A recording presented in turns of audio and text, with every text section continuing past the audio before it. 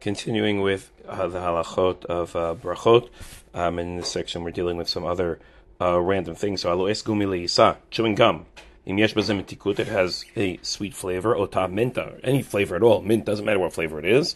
Hadavar pasut sheyesh lavarech she'akol av she'ino boleh ma'amastik. Even though you're not intending to swallow, since you're putting food in your mouth, it has the status of food. He's arguing. You put it in your mouth, and it has a flavor. You should therefore make a she'akol, even though you're not swallowing. There's a whole debate back and forth how to understand a particular if and debate Yosef about this, but it's not considered food. A related issue is Listerine strips, or those that dissolve on the tongue. What's the status of that? I've seen only a few poskim deal with this. Does that have the status of food or not? And there doesn't seem to be guidelines for this. However, there are poskim. So Rav Hershel Schachter, for example, says that's not food. It's not food, therefore it does not need a bracha. It's not food. It dissolves in your tongue. Gum is at least food. You chew it in the manner that we chew food, even though you don't swallow it. You chew it and you swallow the flavor. With the strips, so you don't chew it, it just stays on your tongue and you swallow the flavor.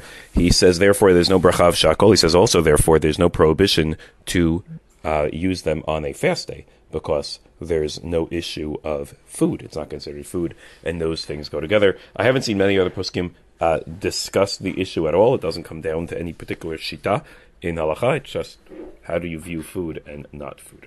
Moving on to other areas of mizonot. Ochel tafshil shel dagan. You eat something that has grain in it. Kagon itriot, daisa, burgul, couscous, whether it's noodles or porridge or couscous. Tzarech levarech b'reim mizonot. You make a b'reim mizonot because it's made of one of the 5 grains. Ulvasav bracha achat mein shalosh. At the end, you make an ala mechia. Now, it doesn't matter. Let's say you ate 216 grams. You ate a whole bunch. You're sitting there with a big plate of couscous, and you are pounding away at that couscous. Nonetheless, you do not make a hamotzi and birkat hamazon. You make a mizonot and ala mechia. Now, why would you ever think to make hamotzi? It's couscous. Because the halacha is, shebepat haba bekisnin, there's a category of pat haba bekisnin. Now, pat haba bekisnin we haven't defined yet, but we will. That is classically mizonot, and at the end, ala mechia. But if you eat enough of it, you're what we call koveya seuda. If you are koveya seuda, you establish your meal with the patava bekistin, it becomes hamutzi. That's only zeu mishum. Why? That's different. Shu pata afui betanur. That's baked. Patava bekistin has to be baked in some way.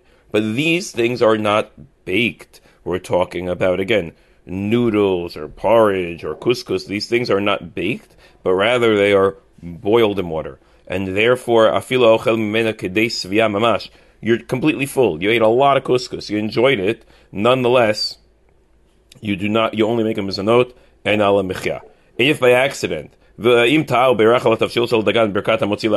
made a mistake, you made a motzi, it doesn't work because ein alav tzurat lechem. It has to have a shape of bread. Tzura is a poor shape, is a poor translation of the word tzura, but it has no tzurat lechem. No one would mistake couscous for lechem. It doesn't look like bread in any way, shape, or form, and therefore the bracha is mizonot. And if you made hamotzi, lo yatsa yedei chova.